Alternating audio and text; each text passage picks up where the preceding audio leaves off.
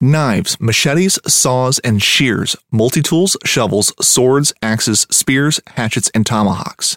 If it cuts, snips, slices, or chops, Midway USA has it. Find great gift ideas in our huge selection of pocket knives and other everyday carry folding knives. Make a statement or create a family legacy with one of our top-of-the-line hunting knives. We've got a great selection of manual and electric sharpeners, too. For just about everything for the outdoors, check out MidwayUSA.com. At Midway USA, we know the AR-15 is one of the most popular rifles in modern American history. Known for its modularity and widespread use, it's often considered essential to any gun collection. The essential things you need to run an AR-15 are usually always in stock during shortages, things like magazines and 5.56 ammo. Whether you're looking to buy a new AR-15 or buy parts for your modern sporting rifle, log on and for just about everything for the outdoors, shop MidwayUSA.com.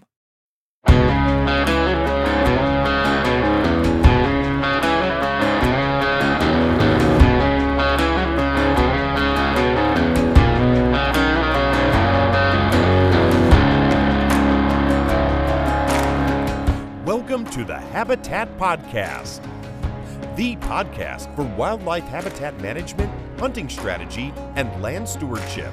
And now, your host, Jared Van Hees. Welcome to the Habitat Podcast. I'm your host, Jared Van Hees, and we're here to become better habitat managers. Guys, hope everybody out there is having a great March weekend coming up here. I have a great podcast coming up from two gentlemen you guys have heard from before, Mr. Cory, Franceus, and Mr. Matt Zahl. These guys are two very good friends of mine, habitat managers, deer hunters, ice fishermen, good dudes to hang out with. And we recorded our first podcast in an ice shanty. So we did our ice camp last weekend. That's probably a week and a half ago now. And we're going to call this the Northern 70 update. So more of a I got Cory on the property. I got Matt on the property finally after, a year of talking about it. We gave these guys a tour, and now we brainstorm with these guys who are doing the same thing on their 70 acres and their 30 acres here in Michigan and getting their opinions on, thoughts, kind of brainstorming while we're ice fishing, having a couple pops, and having a great time up in northern Michigan. So great episode. Very grateful to have Cory and Matt on, and hope you guys enjoy the little update we have from the Northern 70. Still pushing for a forester and I should say a processor to get some wood cut. As you guys know, that hasn't changed. So just think of some cool thoughts as this is going on. Some north-facing slopes, some different, if you have any suggestions, love to hear your feedback. So check it out. We have Matt Zahl and Cory Franceus here on the Habitat Podcast talking a Northern 70 update. I hope you guys are out cutting trees. I hope you guys have your trees ordered to replant in the spring. Our land plant class, we busted 3 of those out again this past week. Really happy about that. Just, again, thank you very much for the support. And if you're in the woods, be sure you're wearing your helmet and your chaps and out there with a chainsaw right now. That's what I'm going to be doing very soon, is more cutting. And I feel like that, and then planning for spring food plot season is pretty much on my mind. I hope to hear the same from you guys. If you want, go over to the Habitat Chat Facebook page and let us know what you're up to, or the Habitat Podcast Facebook or Instagram. That works too. Love to hear what you're up to. Get some pictures, some progress, ask questions, that whole thing. Guys, this podcast is brought to you by First Light. So if you haven't heard of First Light before, they are a high-end hunting apparel company. They actually, they're part of the Meat Eater crew. Meat Eater owns a few different companies. First Light is one of them, and I really enjoy their apparel, their hunting gear. What's neat lately is they came out with something called Terra, Terra. That's their new color. It's like a new pattern, new dark solid, I think they call it. It's like a chocolate brown, pretty dark. It's sharp looking. They have a lot of their wool and their outer garments in that so far. The Catalyst, the corrugate pants, not the Catalyst pant, the Obsidian Foundry pant, all available in that Terra outerwear. More styles and that are coming soon. Check them out at firstlight.com and be sure to tell them Habitat Podcast sent you. If you see them online, tag Habitat Podcast, say you heard it here first. That goes a long way with us, and we really appreciate that. If we have some upcoming deals with First Light, we will let you know. I'm working on some stuff with Josh, and we'll see what we can come up with. But right now, check out the new Terra pattern and dark solid color at Meat Eater First Light. Let them know Habitat Podcast sent you. If you are looking for a new bow, I'm starting to shoot with my collarbone getting repaired. Not yet, but I'm thinking a lot about it because I have that Total Archery Challenge coming up in June. I'm going to be shooting here real soon. As soon as I am active enough to shoot. I've been doing some physical therapy, working on the shoulder, working on the collarbone. She's not healed yet, and she lets me know when she's not quite there, but I'm pushing it and working on, the exercises and getting things done. All that to say that my Matthews V3X is going to be dialed down 60 pounds, and I'm going to be flinging arrows up and down that mountain up here at Crystal Mountain here at the Total Archery Challenge in Michigan. So I urge you guys to check out Bill over at Endless Horizons Archery in Aliquippa, PA. Bill has got a full line of Matthews bows, year-old bows, 2-year-old bows. He'll hook you up, guys. Give him a call. You can go on Facebook at Endless Horizons Archery. Now they are at 384 Franklin Avenue in Aliquippa, PA. Give Doug or Bill a call. Guys, my bow is set up nice, out of the box. Sent it to me in the mail, and it works perfect. So, the last couple of years of Matthews would be a good spot to start. Give them a call. See what they have. It'd be great. Anyways, check them out. Endless Horizons Archery. They're on Facebook. Give them a like. Tell them Habitat Podcast sent you. That's really all I wanted to talk about. I really hope that you guys are enjoying maybe some spring break this week. Maybe you're out in the woods cutting. Maybe you're ordering your seed, getting ready for habitat season. I know that spring is always the busiest time of year for us here at Habitat Podcast. Brian and I, Phil, the other Phil, Zach, Jesse, all on plans for the land plan cruise. So we're busy helping the listeners out, our land plan clients, and we're very grateful for that. Sometimes puts a back seat to our own stuff, which is okay. We're out there doing a good deed and helping folks out. So hopefully you guys are getting your own stuff done. And if you have any questions, concerns, let us know. We're here to help. Reach out. Habitatpodcast.com is a great place to find all and everything that we do. And if you have not signed up, there is a $900 Packer Max giveaway going on at habitatpodcast.com. $900. A Packer Max HD unit. Habitat Podcast is purchasing and giving that away to one lucky listener. So if you go to habitatpodcast.com, the very first thing you'll see, top of the screen, green box, giveaway. Hit that or click the link in the show notes below. If you're listening to this podcast, just scroll down, click the link. You'll be right, able to sign up for this Packer Max giveaway. $900, guys, shipped to your door. So with that said, let's get right back into it. We are doing the Northern Michigan 70 acres update, my farm.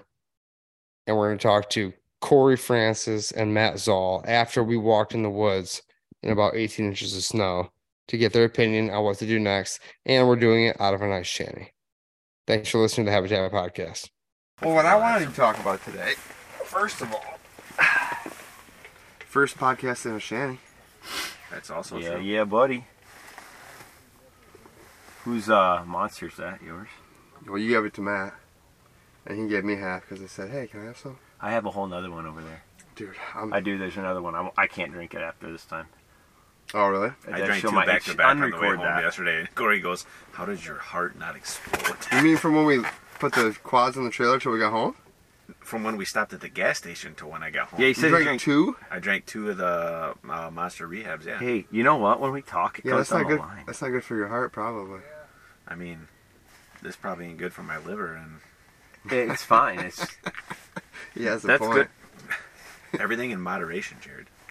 Okay, so when are we going to start doing? You mean fish?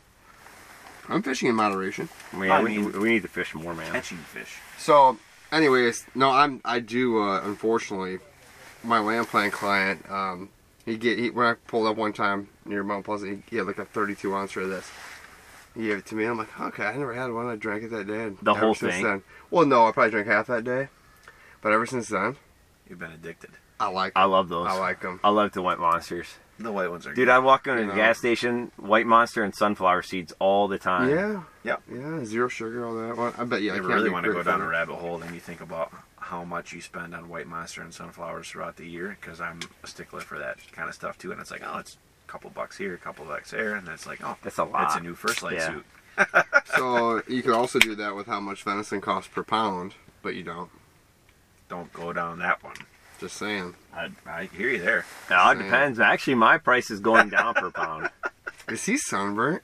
Yeah, Probably. he is. You have a tan line. Oh, yeah. Your hat was on backwards. You Oh, have yeah. a perfect white band across the forehead. My wife always makes fun of me for that. She's like, "Why I thought don't it was you-" from your helmet earlier that you had on right Well, now. Here. it might have just been because I just flipped it around and it was on there pretty tight. I but thought so too, but no. Oh, yeah, it could be that But too. now I'm thinking it it's could a- just be the lack of windburn there.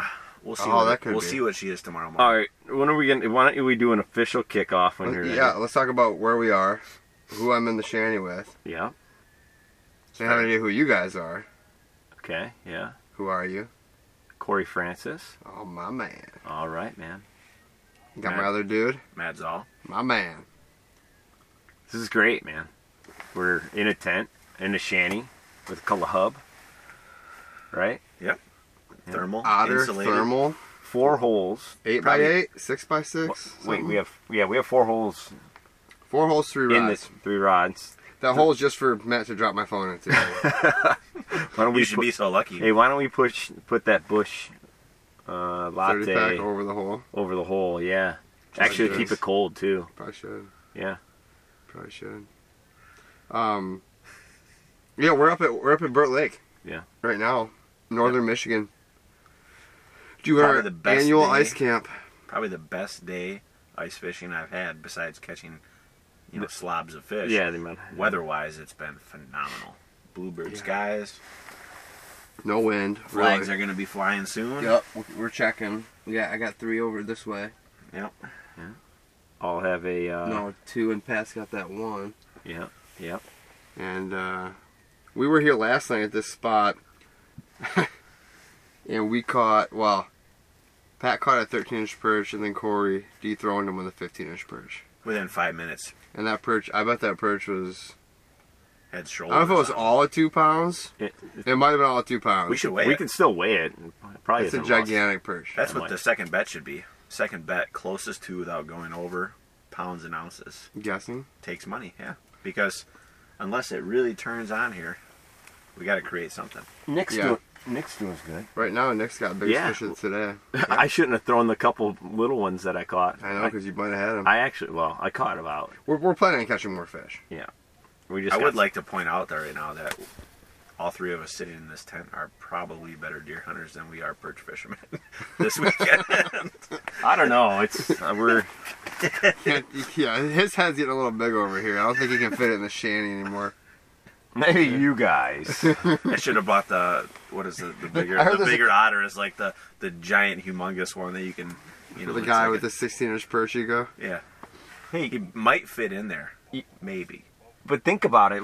The deer hunting and the perch fishing. We've been trying to learn this lake. First time all of us have been on this lake, First right? time. So Big lake. and 1, I don't know a ton about perch, and 2, I don't know a lot about even the walleye and the burbot, which we wanted to target. Matt probably knows the most about perch, and we both caught bigger perch than him. Yeah, yeah. Hey, you're not wrong. I tell you, these big bodies are tough. We fish And the fish burbot, Hubbard. yeah. Hubbard's Yeah, the you same know, way. yeah. It's tough. You can go 16 hours out of a 17-hour day fishing and not get a line, and then all of a sudden you get 50 flags in an hour. That's crazy, man.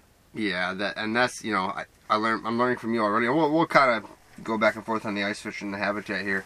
I'm learning a lot from you. Those tip downs, those are cool. I need to buy some of those.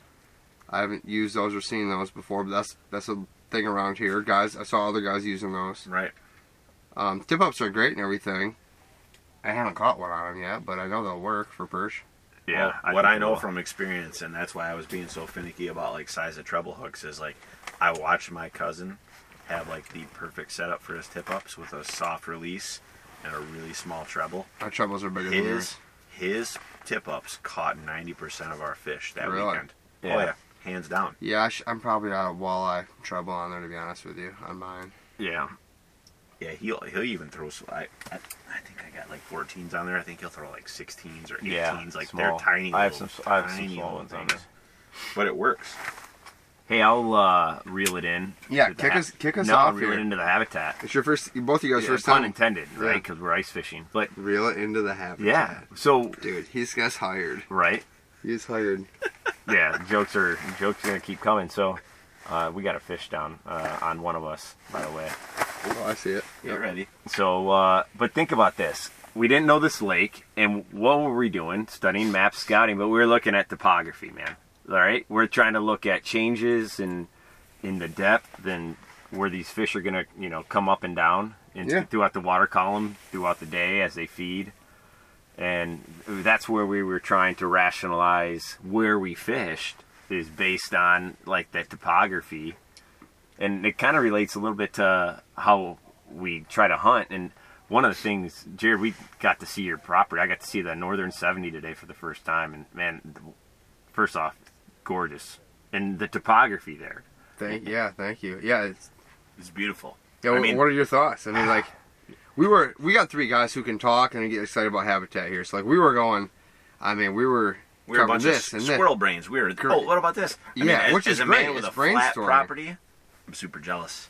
Yeah. Not that you have to drag deer up out of there. Dude, I'm isn't not it jealous right? about That's that. why you see why we call it the belly of the beast. But I'm jealous Like, about Yeah. how you can use that terrain, how you can use it for shield, for cover, for thermals, Well, to use it to your yeah. advantage. Let's talk about that. Cory was making a really good reference there and relating how we fish for perch on this sort of topography. And then we got the opposite topography coming out of the ground over on the 70. Yep. What are you guys' initial thoughts, Matt, when you first, we started walking in the woods? Well, first of all, there was a lot of snow. A lot of snow. It was fun when you step on a fallen treetop and your foot goes in up to your knee. And you're like, oh, there's a hole. But How much no, snow do you think there was? I'd say 18 on the ground at Jeez. least. 18 to yeah. 24. Oh yeah, Yeah. easy. Mm-hmm. Yeah. It's a lot of snow. And it's interesting how it's like kind of in those little pockets of the higher elevation where it just collects snow, no trees and all the trees to have a good canopy to shade out the ground to not make it warm. Last night, you remember when we Sure. were coming Yeah, back yeah, after you got 100%. gas, there was no snow on the roads, but as soon as you started climbing Jared's road, you started to see that little glaze of snow, a little dust come on there just from, a few hundred feet of elevation change. Yeah, no, it literally is. My buddy Jim lives on the road, and he said, you come down the hill and start going to town. Watch it. Different weather. Watch it. Different weather from up on the hill. Oh, yeah. Yep. Yeah, I actually Snow we were driving through that last night, and I'm like, should I be going this fast pulling a trailer? I'm like Going up the hill? Well, I was going down. I was going down. Coming on that road. I believe so. Yeah. Yes. And I was going down a hill, and I'm like, wow, if I'm wrong about this surface, there's a tree right there that will stop me. But I was that going, hill is rough. it's 55, so I was yeah. probably doing that. I had the same thought. I was trying to go slow up his hill going towards his place, and I was like, ooh, like I don't have it in four-wheel. I got Hopefully I a make it little all squirrely. the Pat way. was getting a little squirrely. Yeah. So, hey, So can I topography. want to give you this. Yeah. Here's the coolest thing, and about buying a piece of ground that you can kind of, let's call it a fixer-upper. Mm-hmm. I did that with a property. Matt's doing that with a property. But the cool thing about where you're at, because you have this topography that you have to figure it out. And the number one reason is we could have all the cool food plots, hinge cuts, clear cuts, whatever we wanted to do there. But if what you have is the canvas right now to make it, you can manipulate those deer based on how the thermals work at your property. So I would, before you decide where a food plot's going, or a buck bedding area or a doe bedding area is going, is learn those thermals and figure out how to make the deer just be out of them, but make them think that they're safe, right? And then you can set that whole game plan up with food plots, travel corridors, to keep them out of those thermals at certain times. And you made a metaphor earlier when you were asking me how the thermals work. And I've only hunted it, sparingly. You're saying, how does the water flow? Yeah. You jumped out of, whatever, bottle of water, not something bigger, like it's a big hillside, but you dumped out some water. Which way would it flow? And I point in a certain direction. You're like, that's where your thermals are going to go. Yeah. Right? Downhill, down at the bottom. And in the morning, after a certain time, they start to rise up the hill, right? So, yeah. But how that does exactly that'll take some studying. Well, here's another variable. So you're saying get that studying done first before you start doing habitat. Cory and I were talking about this earlier with thermals. Both of us have elk hunted out west, and like most of us consider thermals for like whitetail woods as like up and down because we're generally in a bigger flat, or we're in a, but you got so many like little tunnels, little vortexes, little like almost wind tunnels. Not good. And well, it's not that it's not good. It can be to your advantage because out west, man, I can tell you what, as soon as that sun flips the switch, it's like a cyclone.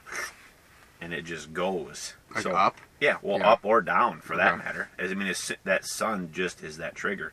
As soon as it's hot enough, changes it. As soon as it's cold enough, changes it. So from an access standpoint, sneaking into your stands, just navigating your woods. I mean, you have all those little gullies that you could use to access the same stand, different wind. I mean, you could actually access a stand that was a quote-unquote bad wind, but if you had the thermal helping you out, you could tuck right in that valley, get into that stand optimally without bumping deer out. Yeah. Even if that stand was going to be a really good wind, but your access was terrible, you could just pick one of those chutes, sneak in there. So let's explain a little bit what you mean by that. Like there's like 4 or 5, what would you call those? Fingers. Yeah, fingers that come off of the high ground and drop off down into the belly of the beast. And they're 100 yards-ish. Apart? No. There's probably 75 yards apart, and they're 100 yards long coming off like that. Yeah, it's a long range. Finger, right? It's pretty big finger. Before they start really dropping off. Yeah, I mean, they go for 300-400 yards. Yeah, so they cover a good amount of vertical. Holding your hand kind of like that, it's kind of like, your knuckles are where it starts to break down. And like a hand. Hey, that's 200 feet. Description. It's a 200-foot, I'm just going to guess it's 150 to 200-foot change in elevation. It is from top to the bottom. From top to it is. Yeah. Okay. Good. It's between 150 and 200. I think it's like 180 something. And they go and that's. I think I said a bigger number yards. before, but that's what it is. And realistically, it's only in probably 250 yards, 300 yards as a crow flies. It's pretty steep. Yeah. So I mean, that's how those fingers come off, and then they drop right down. Right? So Matt, you were saying you could even slide any one of those. Not the fingers, because the fingers we talked about maybe better. That's what we're talking about. Like, what do you do with the fingers? So, I mean, do you have to have every finger in bedding? I don't know. Or do you do every other one? Or do you slate them? Right now we can see them all from one position, right? Right. So it's too far. Well, like that means they can see us if we come down through that bad access from like the loggers are going to use. If we start walking down that, you got 4 finger ridges looking right at that trail. Well, that's the beautiful thing. Like Cory said, you got a blank canvas. Yep. So you walk your power line down. Mm-hmm. You stay safe. Mm-hmm. You pick your finger out. Say you want to get down to the belly of the beast. You want to get in the swamp. Guess where that wind is? Guess what? Is it a morning hunt? Is it an evening hunt? Yeah. It's going to be way more factors than what you'll have another factor. Is it a morning? What way is the wind going? Yes. And morning or night? It's like a trifecta. You won't even have an east wind stand. You have an east wind stand only, in the morning or only at night, right? Right. And like in Ohio, we never hunted in the bottoms. Why? Because the wind sits down there and just circles, right? So we always tend to hunt up top because you get a more steady wind coming up. Right. But if we're going to cut bedding on the contours of these knobs... You can't hunting them in the bottoms. It'd be really tough. Other than I agree. Wait, time out. What if you're now? What if you're downstream? Let's call it right. Yes. You're on the good side of the thermals, and your thermals are sucking down. So if you can get around them, and you have a sneaky access out the back door on your far east end. Here's another. Yeah, I'm gonna try to use my neighbor's driveway. Another he variable. Seems nice, and there's a roll of fence that rolled onto our property. He's like, "Hey, can I go get that fence? My name's Matt." And I'm like, "Fence is yours, bro. But let me know if I can use your driveway during bow season to rip up in my hopefully e-bike by that time." But that's how it works, though. My neighbor lets me access my north property line. I walk through his driveway and drive in. So you got to make those connections with those neighbors. That's a great tip, Matt. A great tip, and I think that you're saying downstream on the thermals, so the thermals are coming down, hitting you, and you're past the deer at that point. So my thought on how to beat it is just a blind. I don't know how else you really beat it. Yeah, and that helps you. tremendously. But that's right? a big deal to get a blind. Like we didn't go all the way down to see where like the ground's getting like soppy and seepy, and like it's gonna be a chore to get anything down in there. Well, once you get the logging road in, that'll help. Yeah, and you probably aren't gonna set a blind until you get logged, right? And then, and until I really know where that blind needs to go, right? So another variable you have, which is going to be years on the road. Another variable you have with the thermals before we leave it too far. Sorry. Yep. Drop my rod. It's not a fish on. So those conifers, those white pines that you have up top, those are a factor of your thermals too, because they'll pull that.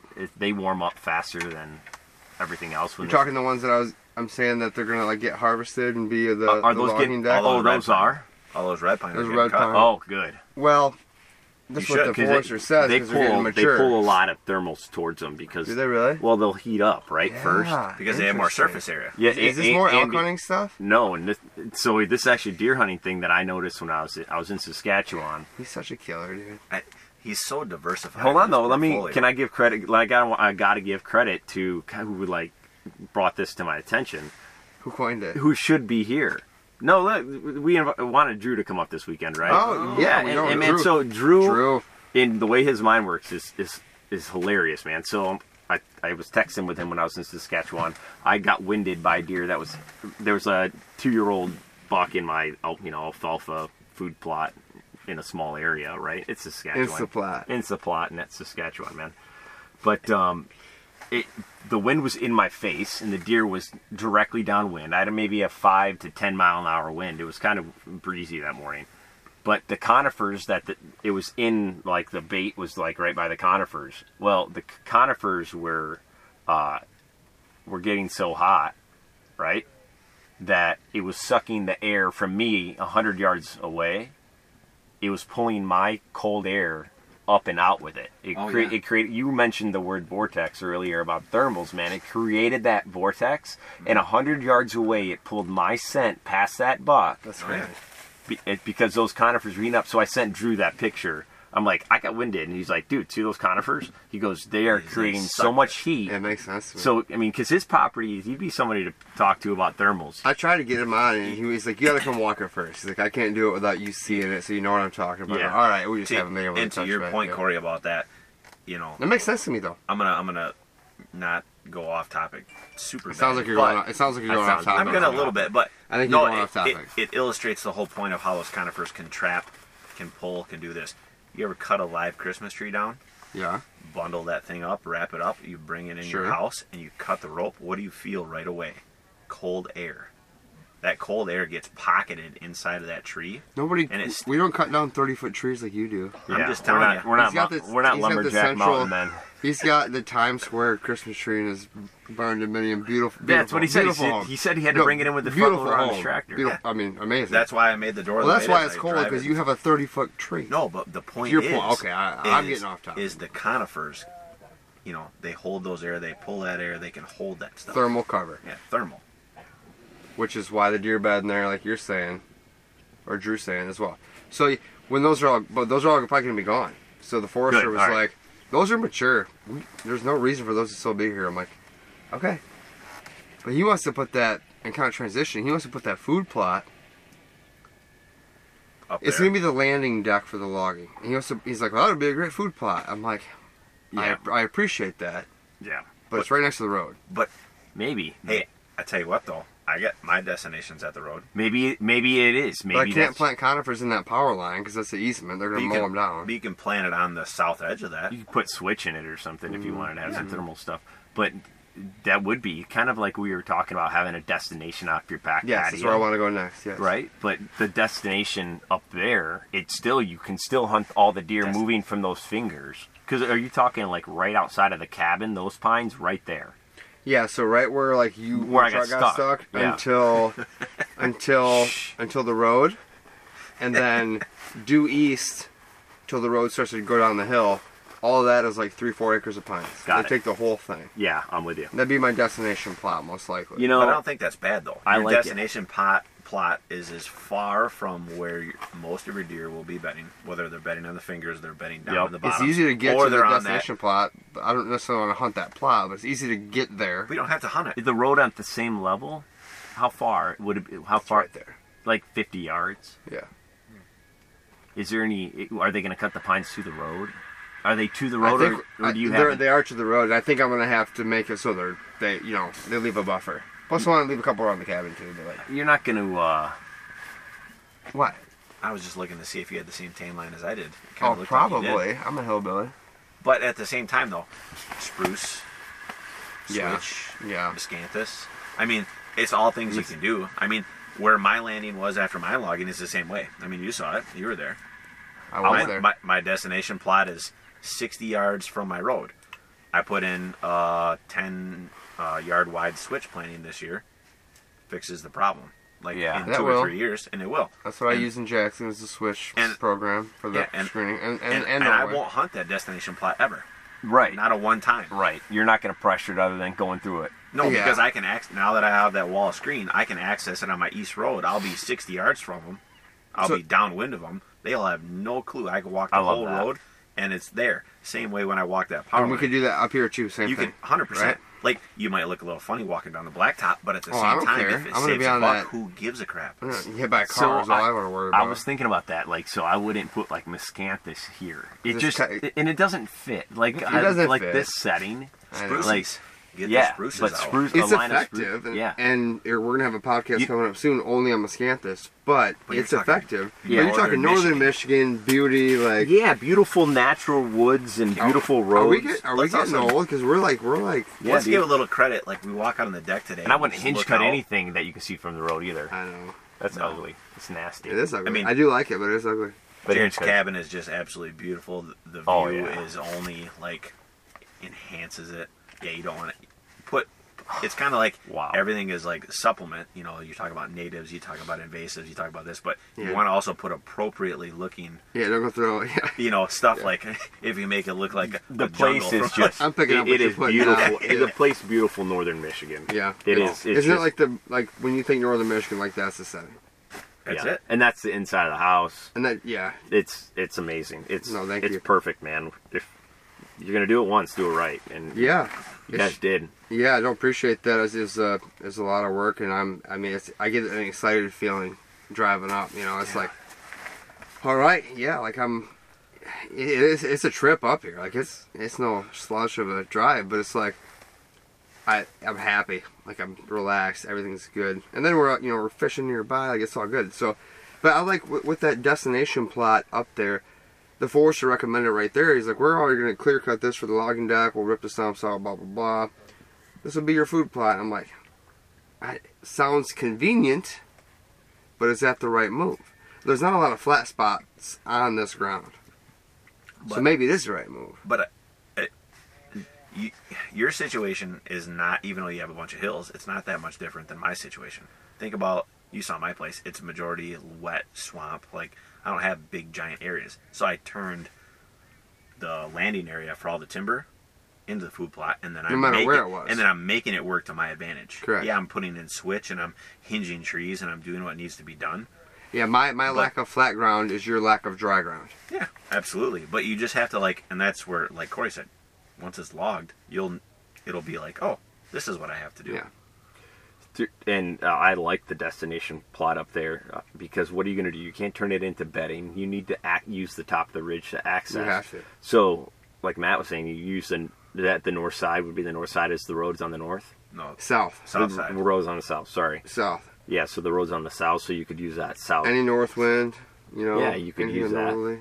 Yeah, well, but you could use that to access along the road, right? And then you pop up. You have a screen of spruce, you know? Well, and like Cory was saying earlier, where your cabin is, and even though the thermals will pull down and suck into areas where there's going to be deer, they're going to be used to that scent. Like, when you live on your place, you put scent in your place. So. I'm with you, but we're not living there. Yeah, but how often have you been up there this winter? A bunch. But do you think it's going to get more or less? I think that when you go and you pull up to that cabin and you're slamming doors, it all goes right down the hill. And you're busted as soon as you pull it. I can tell you. So if I'm going to hunt it, and I'm going to get some cell pictures, I'm going to probably park in the power line. I'm probably going to just slide in before, and Friday night's probably going to be the best hunt. I can tell you what, though. Maybe. Our deer camp in Alpena, Michigan is the same way. We sit on the top of a hill, have a huge ridge that goes down into a hemlock and cedar swamp. We don't, like, I can park my truck in the front of the house, walk up into camp. The deer will still be right behind the camp at the National Wild Turkey Federation corn feeder for them. Huh. Like, they won't move, but we use that all the time. Sure, like, I understand. They get used to it. I think you're gonna maybe see, I'm worrying too much about it. Dude, you can hear. Dude, probably the best thing that can happen is when you're up here hunting, someone fires up the grill. Yeah, making noise. Dude, it's a simulation. Because all of a sudden now they said. smell a human, so you practice scent control. Mm-hmm. So I believe that I shower every now and then. Yeah, I believe that we can't totally eliminate it and have a deer directly downwind and fool their nose, and we train them with a lot of other products probably, but dude, because you are cautious about your scent, you can be closer to a deer and they think you're further away, right? Correct. Based like on that. how Well, it's kind of like a magic show. Like, you create the cabin as the point of attraction. Oh, hey, there's stuff going on up there. And so you're pushing them out, and maybe then you're up over this here, way, and you slide in the back door. Yeah. Yep. Dude, I love that. That's magic show. That's what it is. The sleight of hand. Did you just coin that? Holy, that was impressive, man. Dude, that was impressive. That's why I put the house where I did at my place. I'm always at my the place. magic show. I'm in the most convenient. You create the distraction. Yeah. And then you go in and you kill your target animal. Speaking of creating the distraction, to add to the magic show, I interviewed Jim Ward again earlier this week. He said he learned from his clients. They'll have wind chimes everywhere. Uh-huh. They'll have smokers going. They'll have stuff they'll leave a radio on all the time in the barn. Yeah. Where you're always making noise. When we leave, there's no noise in that cabin.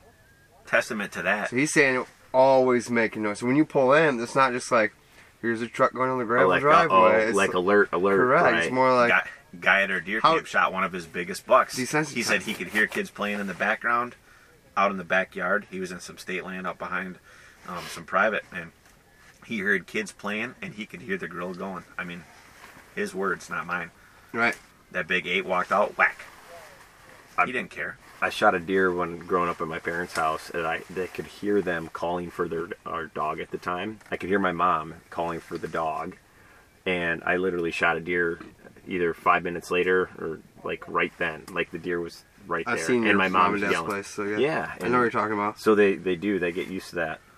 But no, I think you have a very unique ability to use not just your terrain, but the fact that you have a living... I mean, I think people that have property that they hunt that don't live on there or don't have any dwelling that occupies human time, that's the hardest. Like, you're 15. Yeah. I 100% agree with you. You shut the door, they know.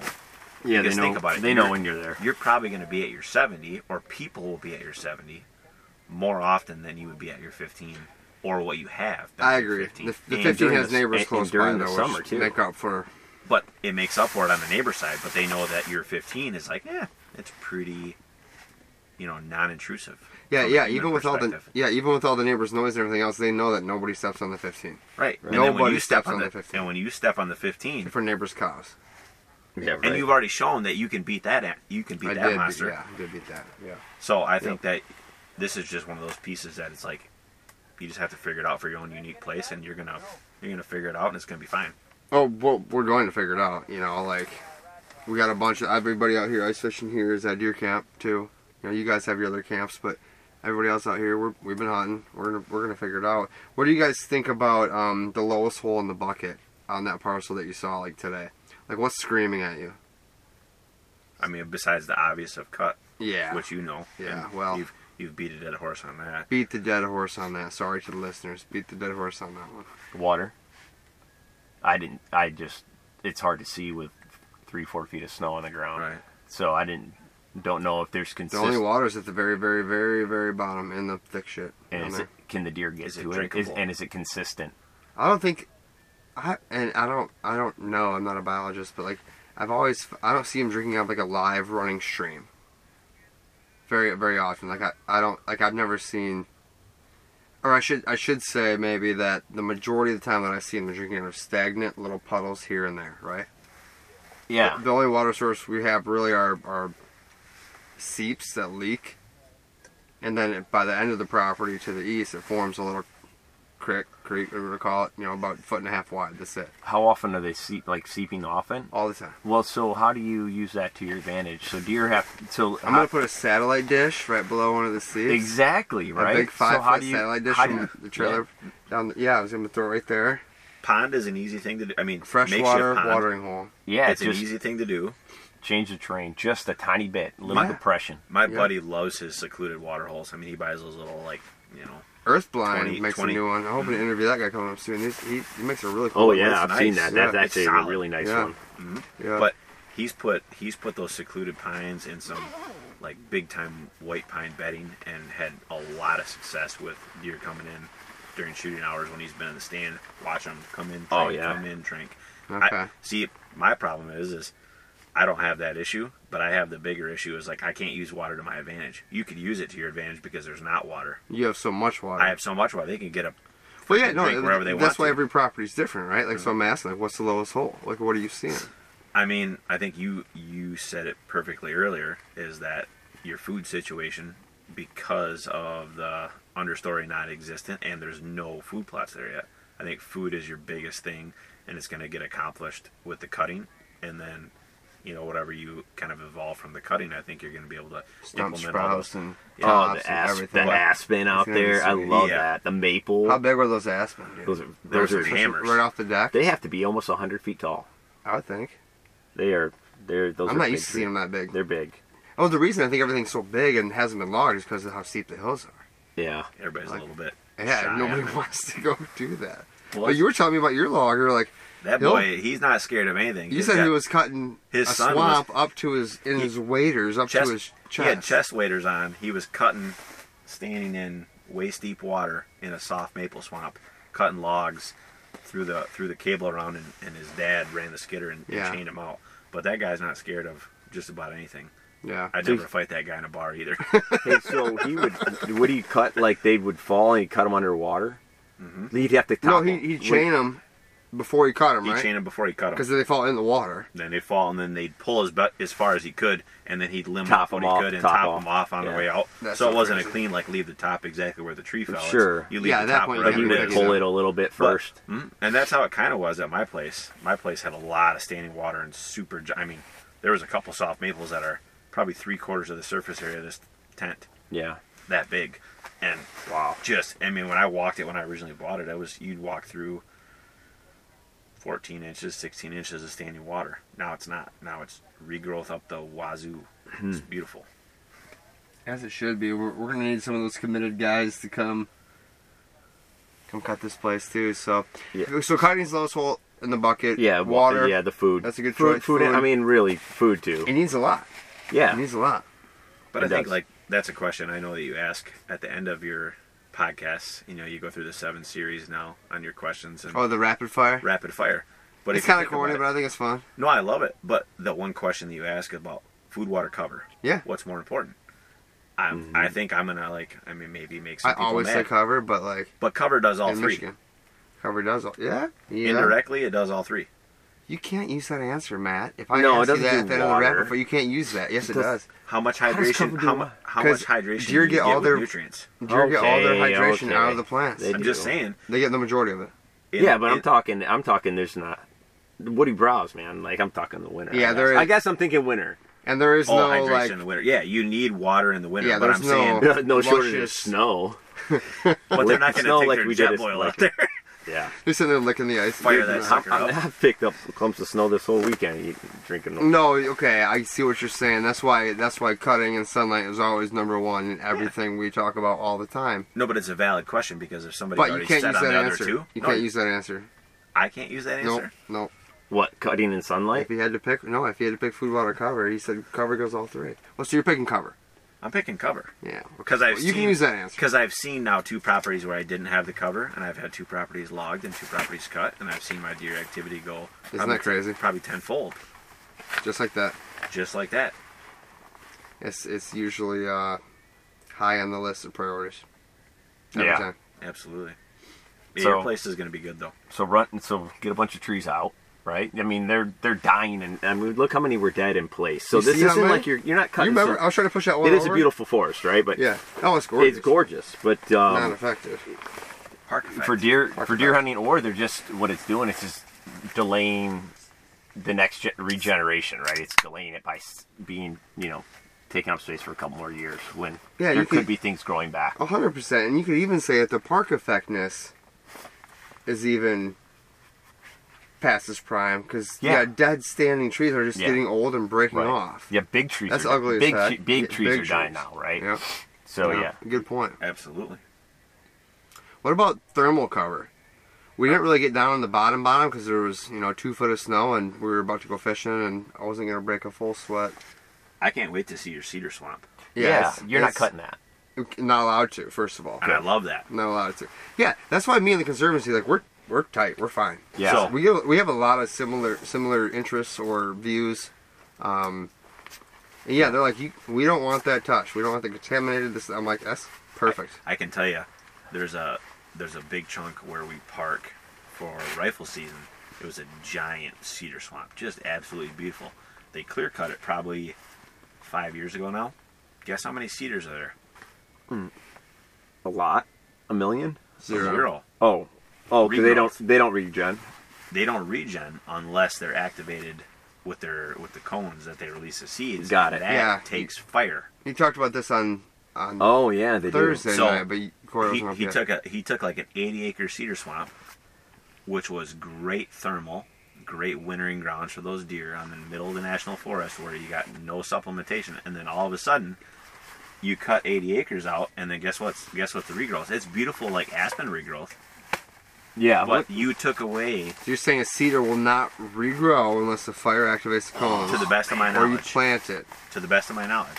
Yeah, I'm not sure about cedar with that, but I didn't know that either. No, I know red pine's that way. Well, you said red pine has to have fire to have it regenerated, and so do the big like redwoods out in California. Okay, same kind of concept, but my observation is directly on an 80-acre chunk of cedar that got cut.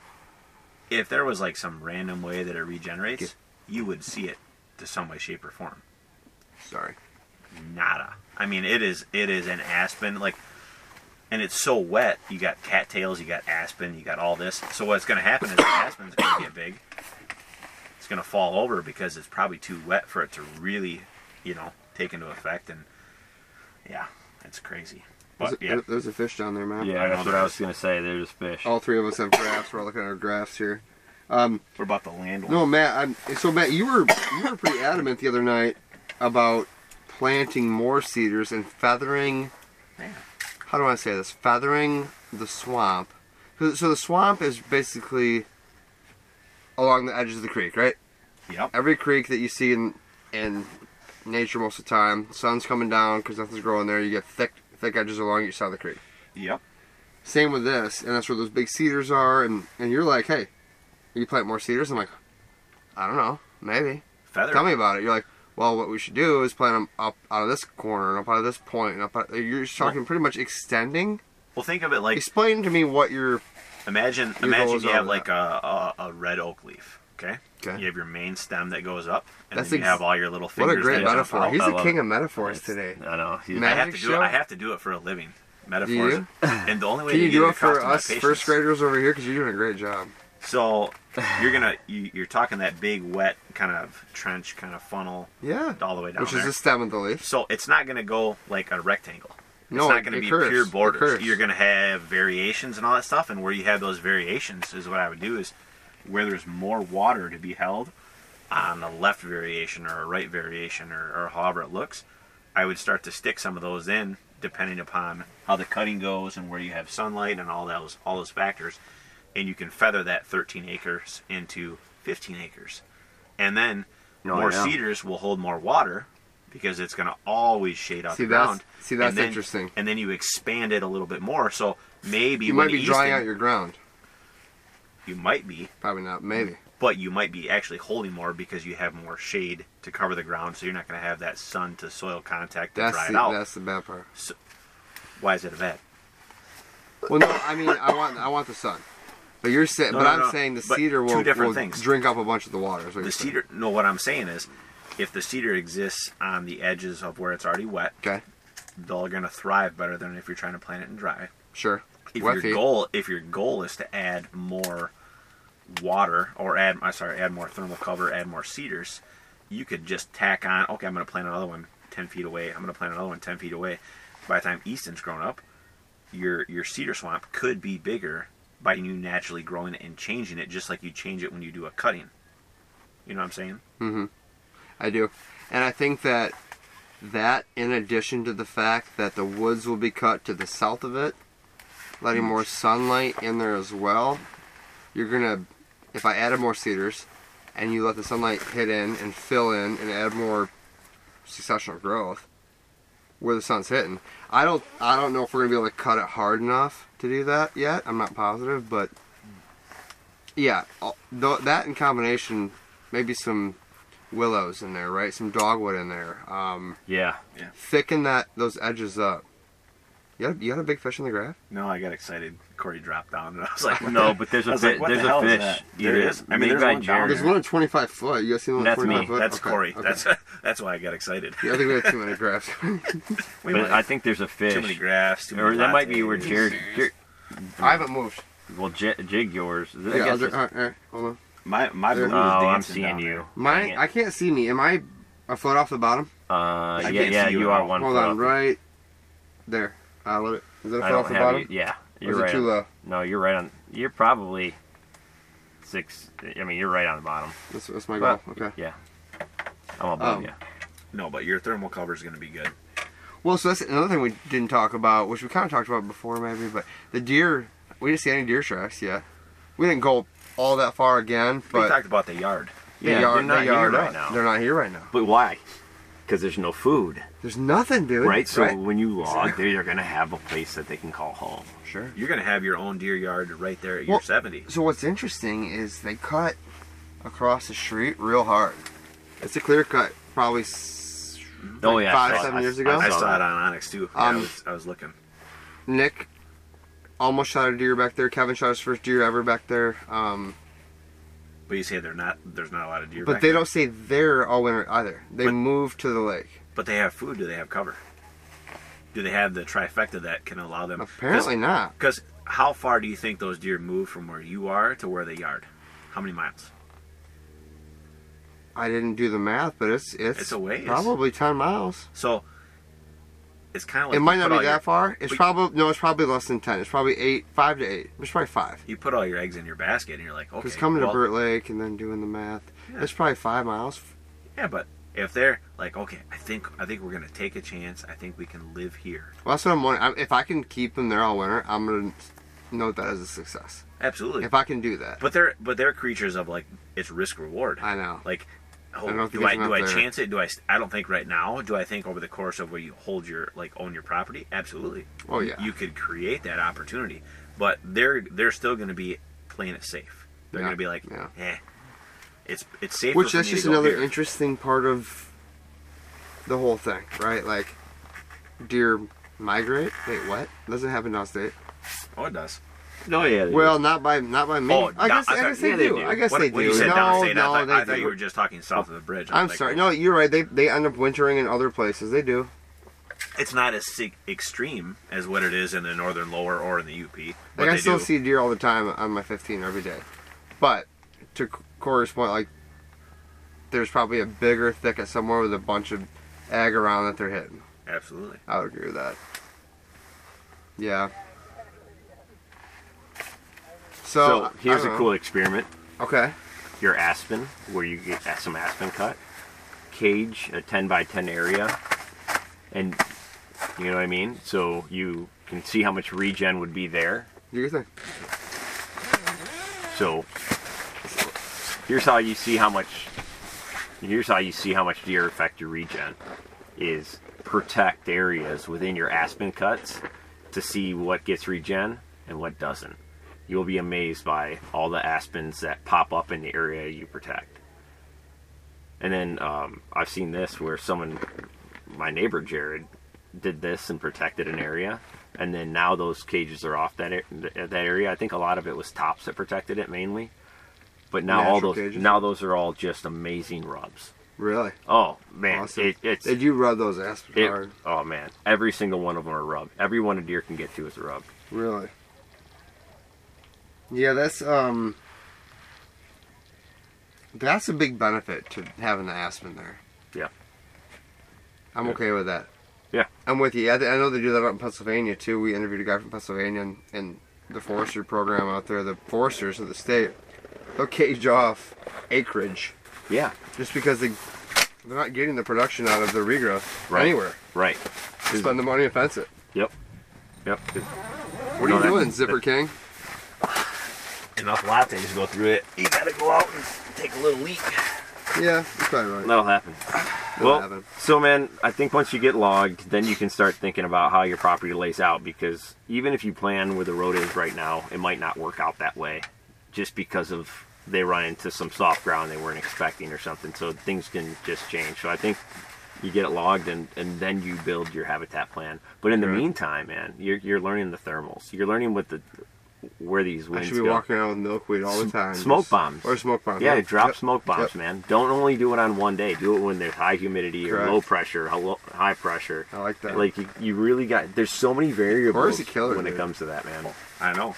We talked this morning about out west when he was in Montana. I was in Colorado, and it makes you appreciate that aspect of the game so much more, because you live and die by the thermals out there. Dude, if you don't pay attention and you don't respect them, you're screwed. How did you test thermals? Out there? Yep. How would you test thermals as you walk? I had my, I think I would pump my the little puffers, right? Little puffer about every 20 to 50 steps, especially when I was in tight. And then I had milkweed out with me all the time. But I mean, I was running that stuff. So listen, here's what I took right here. It's a lighter. Oh, lighter. Yeah, absolutely. So you light it. So when the thermals are rising, that flame's tall. No way. Or pull. That will pull the flame which way that thermals are pulling it. Yep. So we would do that before.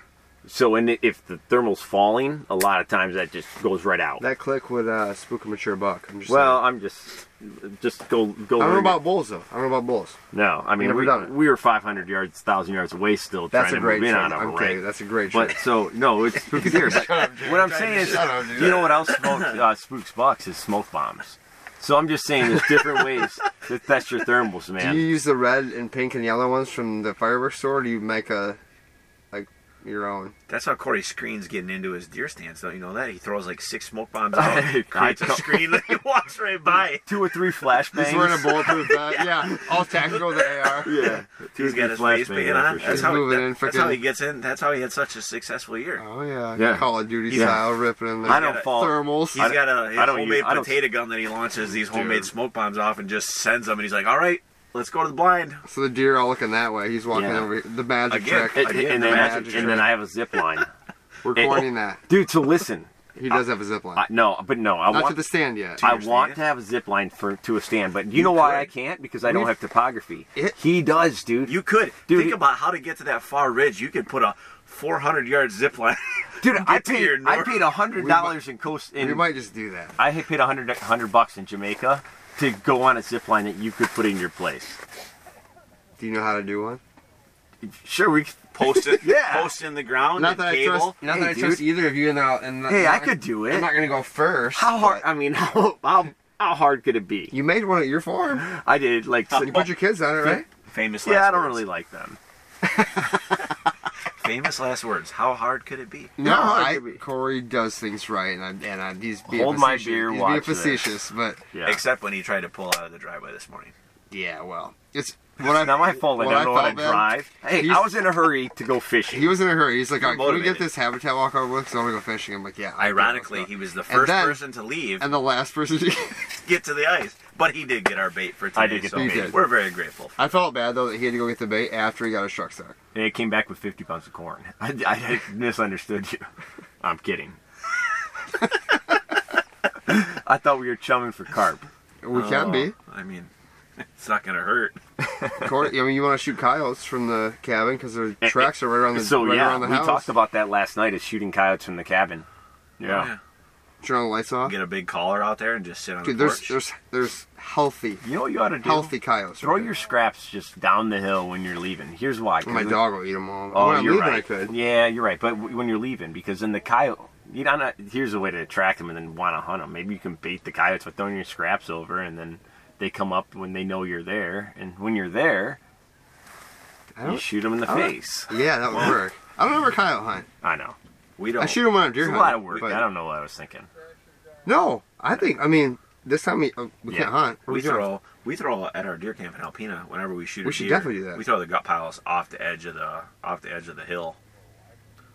Is that within range of the camp? Sometimes.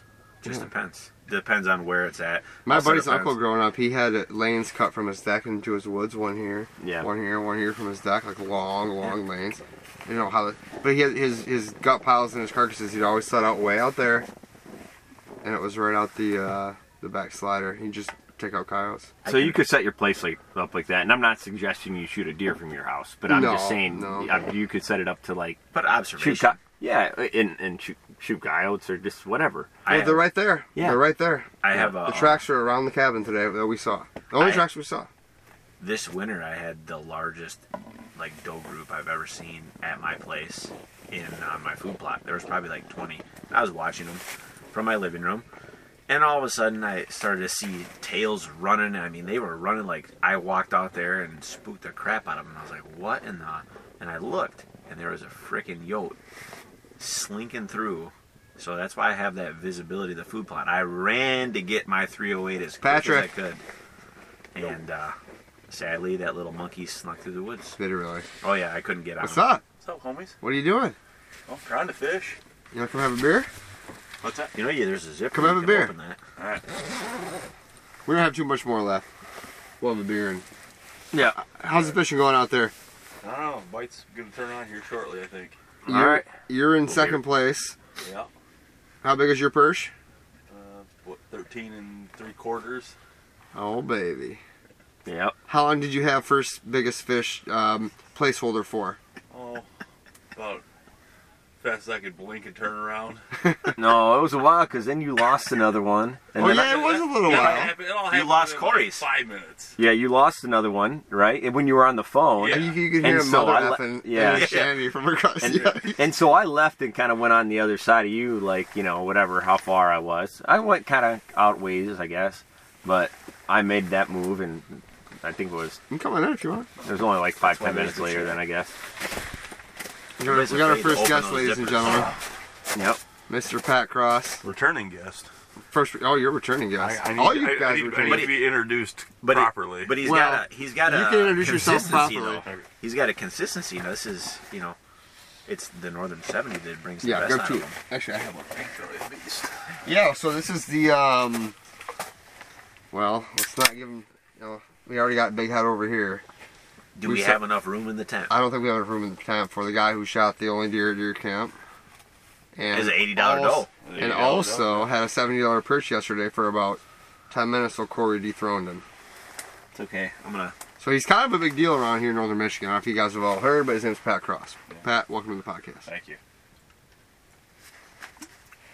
We thought we were marking fish, but we all three have stuff down, so we keep marking each other. We got a little bit of interference, a little bit of crossover. I think that's kept pretty entertaining. It's a good time. Yeah, it's a great time. And I forgot my heater, so the temp's dropping in here pretty quickly. Yep. I'll tell you what would be nice is if somebody did get a big fish on it here on the rod and reel. Yeah. Well, that was the goal. While your podcast was going on. That's the goal. I got the minnow set up down here with the bobber. Big, I'm watching tip ups. 25-inch walleye would be nice. Anybody doing anything at this point? I'm marking fish, but nobody's doing. No, I think we're marking just little ones. Is it a time of the day thing? You think? I think we need to move. Look, that first strike we had yesterday was at like 5:45. Okay, how about everybody else? Have you seen anybody else doing anything? I haven't heard. When I went out to take a leak, there was nobody doing much. I think we should move up towards the shallow for the evening tonight. I disagree. Really? Yeah. I mean, I'm not against it. I'm not. Do you want to stay here? Is that where your head's at? I'm saying anything. I would like to leave. I mean, I don't want to leave right now. I mean, obviously, but Yeah. It's 5:45. Oh, I'm good with whatever.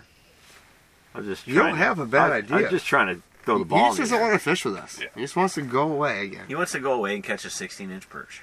That's what he did yesterday. He goes way out here. But it was right here, so. That guy caught all. That guy was catching the shallows in the morning. So that's where. Was that guy even being truthful to us, or was he lying the entire time? I mean, the thing that I could not deny was when I peered over his tailgate and I saw the 15 slabs, and I told you the one he picked up beat Cory's, and he's like, "Oh no!" I called Cory. He's like, "That's impossible." I was he kidding. couldn't have beat my fish. So the one that he pulled out was bigger than the Cory's. one that he pulled up. He was holding it mid-body like this, and there was 6 inches this way, and a good 3 or 4 this way, and he had full palm. Like, I mean, that thing was probably up for the next middle 2 hours. finger. Yeah. I mean, it was that deep. Are you serious? No, it was the biggest. Like yesterday, I saw the biggest perch of my life in live. Yeah. This morning, when that guy went off the ice, it was a giant. Now it's the biggest perch you've seen. Now that's the biggest perch I've ever seen. Yeah, there's some slabs in here. Yours is old news. So hold on. All right. Sorry, Cory. All right, I'm gonna start with mine. Sorry about your luck. So it's our first day fishing Burt Lake ever, and there's big perch out here. We know that. Yeah. We're not screwing around with bluegills or crappie this time, which we've done every other year for the past 5 years. Pike, haven't caught a pike. We're perching it. But these aren't bluegill crappie. It's a different lakes. lake. Yeah. Correct. So like we're fishing yesterday afternoon. We're catching a bunch of dinks. I pull up one that was what measure 8 or 10? No, it was 10. It was 10 last night. A good eater. It was 10. We'll call it a clean 9.5. It was. It was 10, I think, actually. Jared's next words are going to be, "Who invited this guy anyways?" Pat, get the fuck out of here. No, Pat's right. It was 10.5 exactly. So, but anyways, adding inches to your life. So I caught this perch in the afternoon, early afternoon, and I kind of bragged about it all day, being funny, which is hilarious to me. Maybe not to you, Matt, because Why do you think I threw your phone in the hot tub?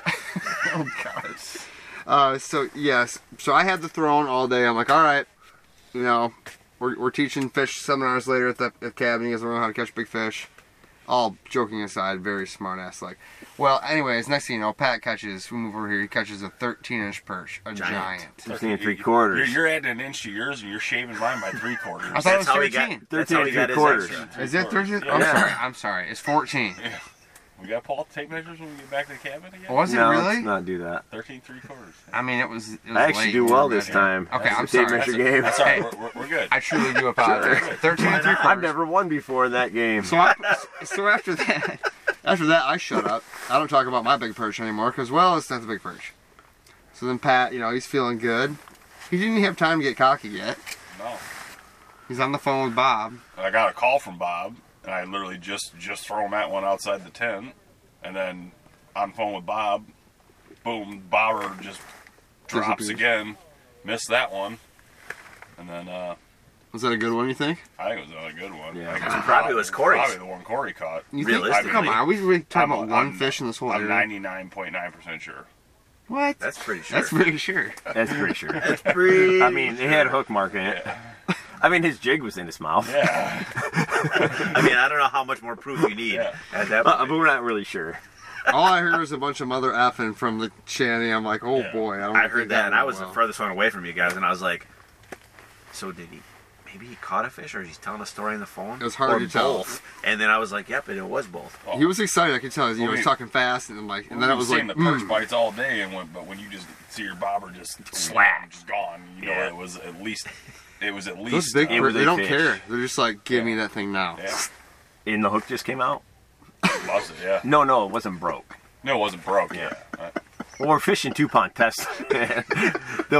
So, welcome to the next guy who has the biggest fish, Cory Franceus. Welcome to the podcast. So Pat didn't even have time to get cocky and give me crap back all day that I gave him. Nope. Which I wish you would have, because you're funny as hell, and it would have been good. It would have been good.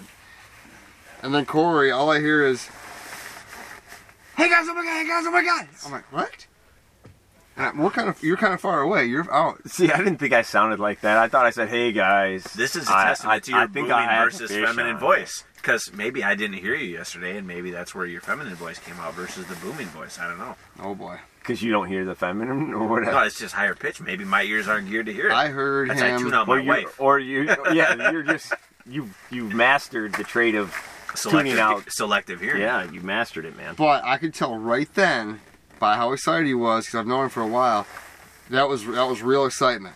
I knew he had something. And then he started trying to play it cool. He's what's like, in a snag? "Oh, I think You got a smallmouth. I'm like, small? Yeah, they got smallmouth out here. They do. For sure. He's like, no, it's not a smallmouth. I'm like, and I just got my lines down. Pat just caught his fish. I'm like, do I run to Cory? And he's kind of far, so I stopped. I stayed, and then he's like, I don't know what it is. Yeah. And I'm like, what? Well, I was saying, like, so when I first saw it flash by the hole, I just saw wide shoulders, right? And so, as wide as the hole. And then the next flash I got was the mouth as I was trying to grab it. Did you thumb him? I started to. I thought it was a smallmouth because the mouth kind of was open because it sucked in the jig and like was in its gills. Yeah. So the mouth was kind of open. I'm like, it's a smallmouth. I'm like, then it kind of went back down, pulling dude, this thing was pulling drag, and I was trying to kind of tighten it a little bit. So it went back down, and then I saw it was a perch. I'm like, no, I don't think it's not. I'm I just don't know what it impressed is. you were as Perch composed as you were. If I would have caught that perch, I would have. You could have heard me all the way at the launch. No, it was cool. Mm-hmm. I mean, Yeah, I'm cool. I'm used to the pressure. No, I don't think that's it. It was. So he comes walking out of the shanty once he gets this whale on. He doesn't even scream. Doesn't hoot and holler. No, nothing. He's composed I'd the have whole time. He's cool. I'd have been screaming. For sure. You saw how excited I got in the video when I was videotaping his perch. Like, is that a perch? Yeah.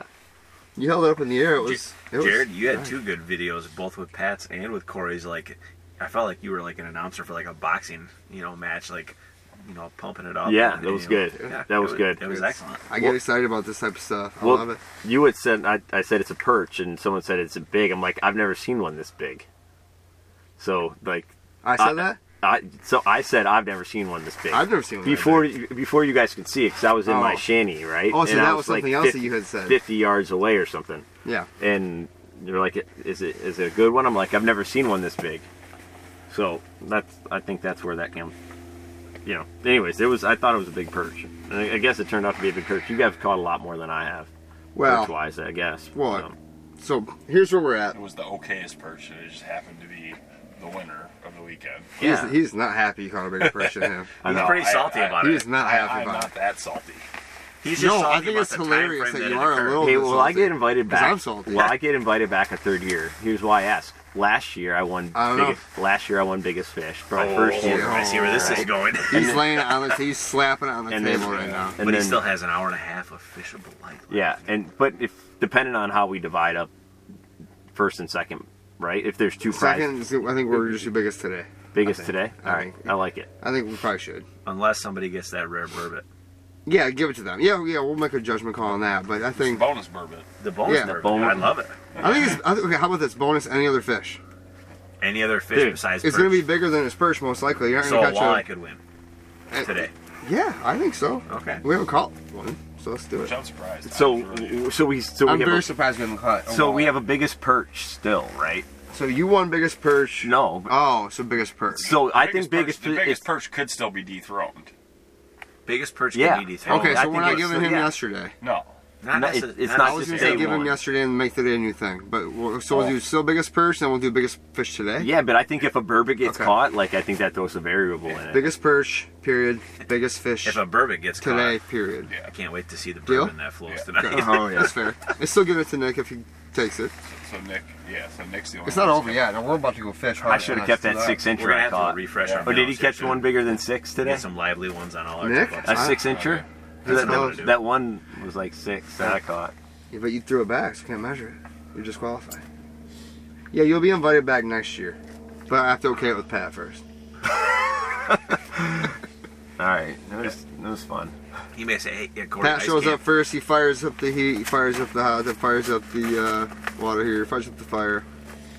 Yeah, I walked thanks, in. It was like appreciate turnkey. It's like, oh, this is amazing. Yep. Should have been out here scouting. Nick did 97 miles an hour up here to beat me just so he Just could get a bedroom. better. I'm like, dude, I was going to give you a bedroom anyway. There's 2 bedrooms. You guys are 2 guys here. Like, what are you Well, doing? I wasn't going to take one away from your dad. Yeah, no, he has a wild one. No, I know, but usually he That's does true. it. That's I was like, I know, Greg gets Very option. true. I Very mean, true. your dad will always get a room before Yeah. I take a room. Yeah, no, that's true. Kevin snores. Or was it Does you? Would you snore? I used to snore before I had Well, deviated. Yeah. Kevin was closer to you, wasn't he? Yeah, I Where'd think it you was- sleep? I slept. The one on the They end both towards the sleep window? in the corners. I slept right by the balcony. That's how my kids so did it too, was same time. no, it was Kevin last Okay. night. He was snoring. I mean, but I fell right back to sleep after I heard it. We partied pretty good last night. So. Yeah, I think that kicks in some snoring too. I mean, it does inevitably. Yeah. Well, we have a couple more hours of fishing here. Sun's starting to go down. Perch bite should come on, and hey, appreciate y'all coming up. Thanks. So Thanks again. I'm gonna shoot down the ice and see if I can get your snorkel out. Get my snorkel out. Yeah. See what this pan out. All right, boys. Rock and roll. Good luck. Thank you so much, listeners, for coming and listening once again to the Habitat Podcast. We really appreciate it. If you could, please do us a favor, leave us a 5-star review on iTunes or wherever you listen to this podcast. If you type out something nice, I will send you a free Habitat Podcast decal. If you haven't been to our website, habitatpodcast.com, we have our Habitat Property Consultation Services on there under the Land Plan tab. Check out our HP Land Plans there. We also have hats, t-shirts, and decals up at habitatpodcast.com. Of course, all of our podcast episodes. And then we have a new Habitat Podcast journal where you can learn about deer anatomy and some cool thoughts, more of a blog post from us every now and then. We'd really love it if you went over to our Instagram, Facebook, and YouTube, found the Habitat Podcast, and please subscribe. That really helps us. And thank you very much to our sponsors. I'd like to thank Vitalize Seed Company at vitalizeseed.com. Packer Max Cultipackers, Exodus Trail Cameras, Michigan Whitetail Pursuit, Endless Horizons Archery, Morse Nursery, First Light, Legendary Forest Products, Acres.co, United Country Midwest Lifestyle Properties. Thank you so much, guys, for tuning in once again. Get back with us soon. We're going to have another great episode for you as we become better habitat managers.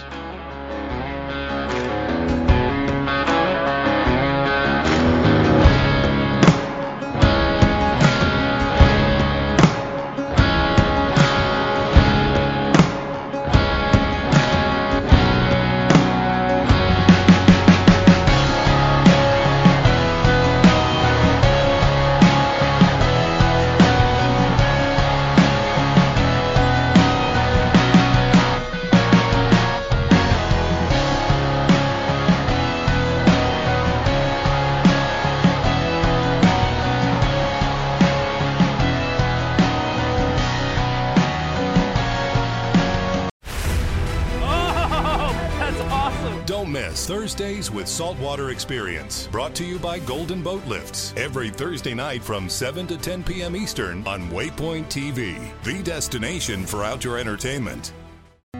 Through the Blackwater bayous and in the dark Louisiana night floats a duck camp, alive with the sounds of swamp pop and the smells of Cajun cooking. From the Mississippi Delta in Venice to the Cajun prairies of the Southwest, me and the Duck Camp Dinners crew will be hunting and eating it all. This is Duck Camp Dinner. Join me, Chef Jean-Paul Bourgeois, and the whole crew every Monday at 8 p.m. Eastern on Waypoint TV.